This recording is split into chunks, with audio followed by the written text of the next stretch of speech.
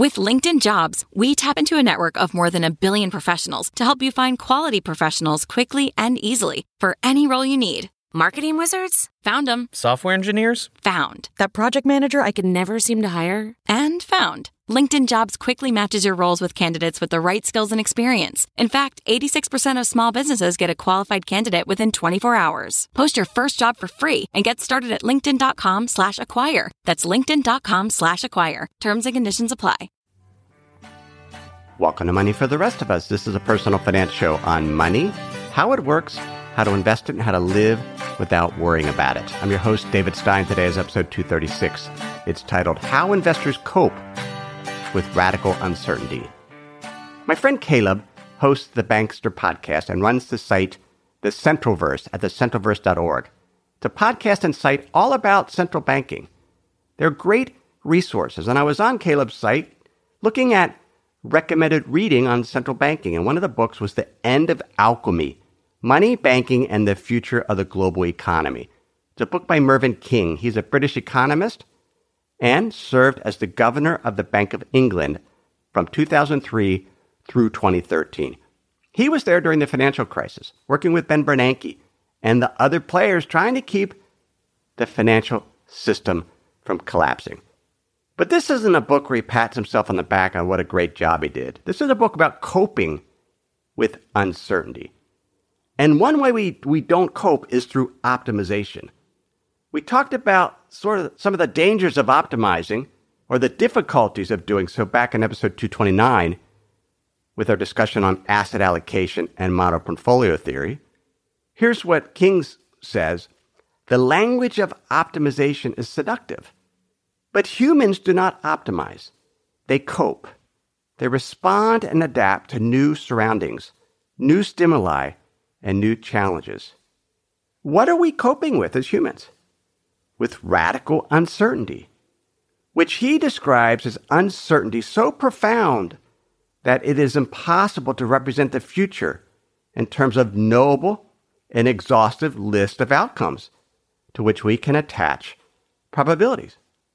We just don't know what's going to happen. And he hearkens that he refers to Frank Knight, an American economist who back in 1921 talked about what's the difference between risk and uncertainty. And risk are things, they're defined events, like your house catching on fire, where you know it may or may not happen, but at least it's a future outcome that you can assign a probability to.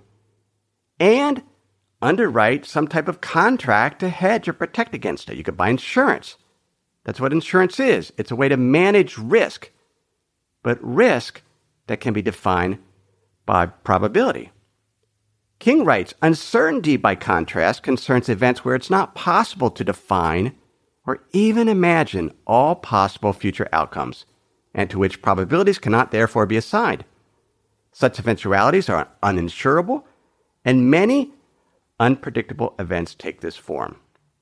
One of those is managing money, navigating the investment markets. King says investors make judgments perhaps based on a coping strategy, and with the benefit of hindsight, these are sometimes described as mistakes, but beliefs change. And who is to know which beliefs are correct? The valuations in financial markets are for the moment. They change quickly and sometimes violently, reflecting uncertain knowledge of the future. Investors are simply people trying to cope with an unknowable future and behave as we all do in such situations, sometimes cautiously, sometimes erratically, but always in a fog of uncertainty. As an investment advisor, I had to deal with that. I mean, it's one thing as an individual to be managing money like I do now. I don't manage money for others. And you deal with the uncertainty, and we're going to talk about how to do that in this episode. But as a money manager, you're making decisions in public for pay, and there's the expectation from clients that you actually can assign probabilities to events, or you have some foresight about what is going to happen. But managers don't. But their clients think they do. David Tuckett, he directs the Center for the Study Decision-Making Uncertainty at the University College of London. He spent time researching money managers and how they go about making decisions. And he has some really interesting insights. There was a fascinating talk. This is from a talk he gave, and I'll obviously link to it in the show notes. He said beforehand, there are no correct decisions. No probability distribution of the outcome data can be sensibly constructed, and outcomes are radically uncertain. What to do is fundamentally uncertain, a matter of judgment and weighting. However, in this situation, financial agents are nonetheless required to take decisions and also to maintain them often for lengthy time periods, and to do this in public, while strongly incentivized to believe they could earn exceptional returns by doing so. That's their charge, to make decisions in public.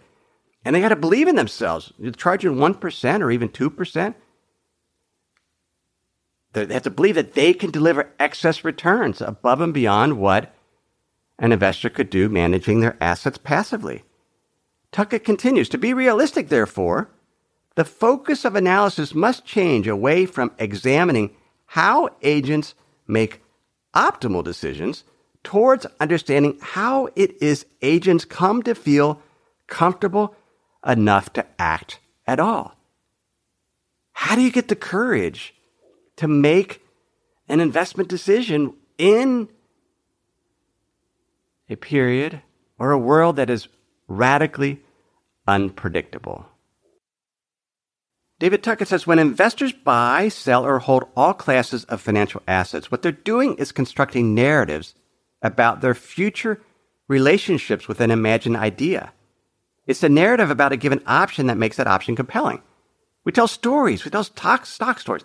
Here's what's going to happen to Apple or to Amazon or to this asset class.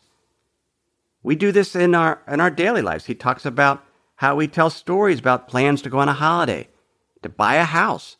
Laprelle and I have told ourselves a story about a house that we're buying in Phoenix, a story about how it's going to work out.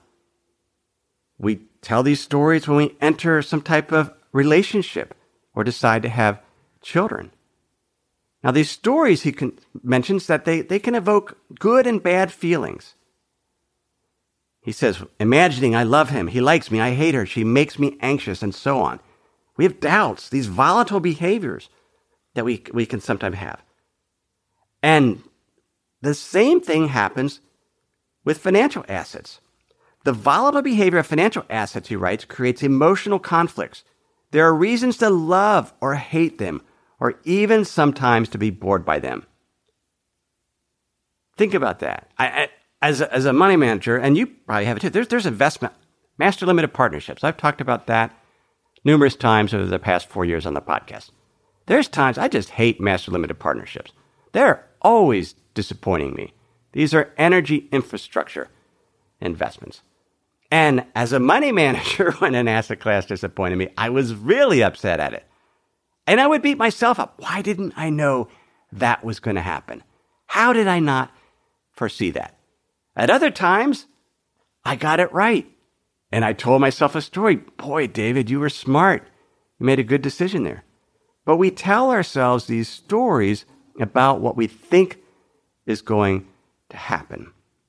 And that's important. A week or so ago, I got an email from a listener and a Plus member. And she said, and she shared with me Ray Dalio, who is the founder of the hedge fund Bridgewater and Associates. He also wrote the book Principles, great book. He sent out via LinkedIn a few weeks ago when markets were particularly volatile, just his thoughts. Well, he titled it, To Help Put Recent Economic and Market Moves in Perspective. Ray Dalio has a story in terms of how he foresees the market. He sees it as an economic machine with different debt cycles, a long-term debt cycle, a short-term debt cycle, and you have all these components and levers. It's a machine. I mean, that's his story for how he navigates markets. And he's like any other successful investor. He's using rules of thumb. That's his heuristic, and they're using stories. He writes in principles, whatever success I've had in life has more to do with my knowing how to deal with my not knowing than anything I know. He's dealing with radical uncertainty, with heuristics and stories. He also says, or wrote in a book, he who lives by the crystal ball is destined to eat ground glass. He realized that, well, he continued, I have eaten enough glass to realize that what was most important wasn't knowing the future. It was knowing how to react appropriately to the information available at each point in time. What do we do in current conditions? That's something we face every single day as investors. Now, professional investors face it every single day. I guess as individuals, hopefully we don't. So this member that wrote me, she says the only way to get past my terror of air and to do even a little work is to listen to you. And I like Ray Dalio as well. But if I read too widely, I get overwhelmed. She's using filters so that she doesn't get overwhelmed and can make better decisions using rules of thumbs and using appropriate narrative. She really likes this narrative that Ray Dalio uses regarding an economic regime that helps her make better investment decisions. Now, here are a couple of warnings from David Tuckett about this storytelling, these narratives, because there's risk to it. We all do it. We do it naturally. So if we're going to do it, we better do it in a way that doesn't cost us, doesn't lead to big mistakes. He writes, the prices of financial assets cannot be set by fundamentals, which are unknown and in future unknowable. They are set by stories about fundamentals, specifically the stories which market consensus at any one moment judges true. The consensus of market participants. Ultimately, there is a narrative driving that market. Up until late September of 2018, one of the stories was the U.S. economy was going to be disconnected from the rest of the world, that even though the economic growth was slowing globally, that the U.S. would be okay. And then, and as a result, the Fed was going to continue to raise interest rates. Interest rates started rising. They got to levels they hadn't been in several years. And then come kind of late November, mid to late November, and especially into December, this story shifted and the market fell quite sharply in December. Tuckett continues, moreover, because which stories are most popular and judged true can change very much quickly than fundamentals, asset valuations can change very rapidly indeed. It's a changing story. The changing narrative can lead to a lot of the volatility. Now, here's the risk, because sometimes the story can be very much wrong. And investors collectively, that consensus can be a big mistake. An example is the internet bubble or cryptocurrencies. And the word that Tuckett uses to describe that, he calls these things fantastic objects with P-H-A-N-T-A-S-T-I-C, fantastic objects. He describes those as highly exciting ideas, people, or things that fulfill our deepest desires and promise compelling gains. These idealized objects are so attractive in our minds that they repel any doubt. And that's what happened. These stories can think of, I don't know if you were investing in their internet bubble, everybody had their favorite internet stock, or those that sold much of their assets and put it in cryptocurrencies. They believed in this fantastic object, and it dispelled doubt. It repelled doubt. They couldn't have doubt. The way that Tuckett points it, they get into a divided state of mind, which they find less stressful. They just repel anything. This is going to work. They become so confident in it that they risk huge amounts of their net worth. We can't do that. We need more of an integrated state of mind where we're willing to accept that things might not work out as planned. And it's an ongoing battle. I admit it. When the market was falling significantly in late December 2018, I do a monthly investment conditions report for Money for the Rest of Us Plus, where we look at valuations, look at economic trends, we look at the momentum, what I call market internals, and the market internals were just terrible. They were deep in red territory. And the decision was, in my personal portfolio, should I cut back stocks even more? And should we cut them back in the model portfolios? And my gut wanted to do it. The fear made me want to do it. I want to stop the pain. I don't like those losses. I wanted to get in the divided state of mind. I didn't like the asset classes that were losing money. I had a bad relationship with them. But instead, I went back to the data. What did the economic data say in terms of the likelihood of a U.S. recession right now? Still low. And so looking at the data, I could tell a more reasonable story to not panic and to maintain my current asset allocation.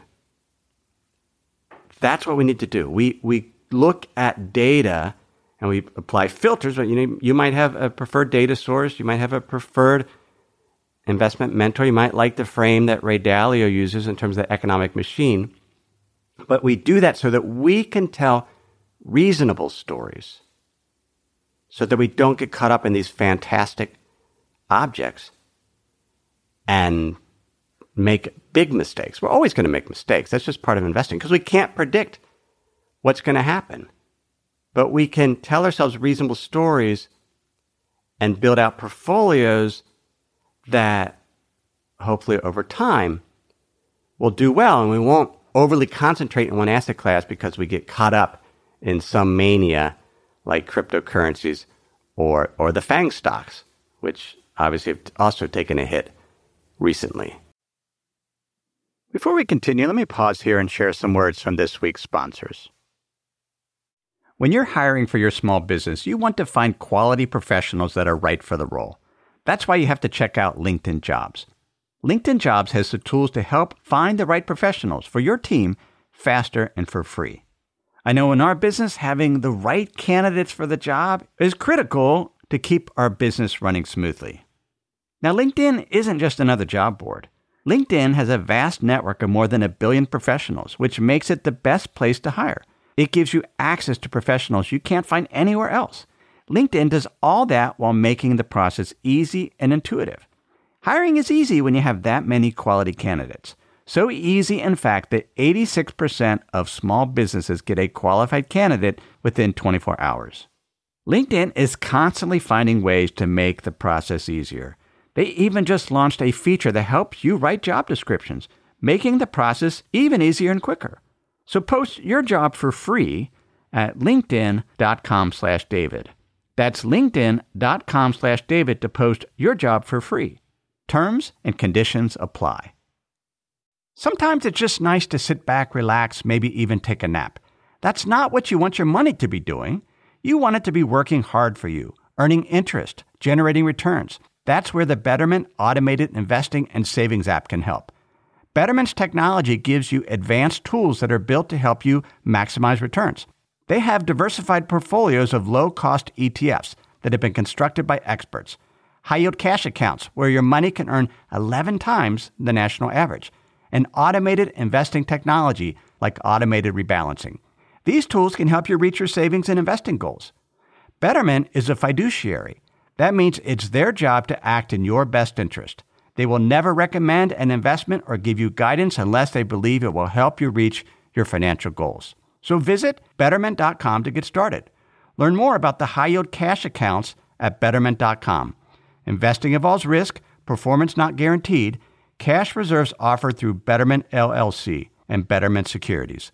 Betterment is not a bank. Another way that we can cope as investors is not beat ourselves up over mistakes. Here's an example. So recently, we had a discussion on the forums of Money for the Rest of Us Plus. I remember back, I don't know if it was in October or November, sold some of the Vanguard Long-Term Bond Index Fund and bought the Vanguard Short-Term Treasury Index Fund. So had some exposure to very long-term bonds. And as the market sold off, the Vanguard Long-Term Bond Index Fund did very, very well relative to the short-term bond fund because the long durations, interest rates fell, value of bonds went up. And he was feeling bad. He was kind of, I don't know if he was beating himself up, but he just felt he didn't like that feeling when an asset class you sell does well.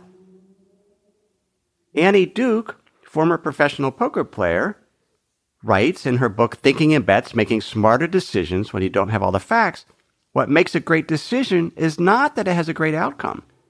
A great decision is the result of a good process. Decisions are bets on the future, and they aren't right or wrong based on whether they turn out well on any particular iteration. This decision to sell long-term bonds and put the money in short-term bonds, I think, was a well-thought-out decision. In November 8th, 2018, the 30-year Treasury bond yield hit the highest it's been in several years of 3.43%. Meanwhile, the Federal Reserve has been raising short-term interest rates. And so the spread between 30-year Treasury bonds and 30-day Treasury bonds was 1.2%. Now, I owned 30-year Treasury bonds in early 2011 when they were yielding 4.5%, and the yield on 30-day Treasuries was 0. So effectively, the spread was 4.5%. So it was a 4.5% year spread. Now it was at 1.2% in November. He put some money in short-term bonds because he was getting compensated for it. You weren't getting that much additional compensation for longer-term bonds. And longer-term bonds were still kind of at historically low levels. Had they been at 4.5%, that's a different story. I think it was a sound decision process. Now, 30-year Treasury bonds have fallen, and that spread between cash or 30-day T-bills and 30-year Treasury bonds is 0.6%. That's a pretty narrow spread. And you're just not compensated for that risk. Now, we talked about why one might want to hold 30-year Treasury bonds as a long-term holding back a number of episodes ago, where we talked about balanced asset allocation, in which case you could hold 30-year Treasury bonds because they're very, very volatile. And so you have a volatile fixed income allocation and you have a volatile stock market allocation. And so your volatility isn't all driven by stocks. It's also driven by bonds. But is now the time to do that when the spread, you can earn almost as much just investing in cash or essentially 30-day T-bills? I don't think so. But it felt bad, and it's normal to feel bad, but that we have to tell ourselves reasonable stories, good narratives, that we have a good decision-making process. In Mervyn King's book, as he talks about these stories, he mentions that we have stories where we have our perception of our lifetime income or our wealth and how these stories can impact the overall economy. He gives the example of two friends that have their view on the stock market. One thinks it's going to go up. The other thinks it's going to fall significantly. And so they each wager $1 million. One that the stock would go up, the other that the stocks would fall. And so in their minds, the story is they were $1 million richer, or at least a certain percent richer, and it influenced how they spent. Or if your house went up in value, had house prices rises, people feel wealthier.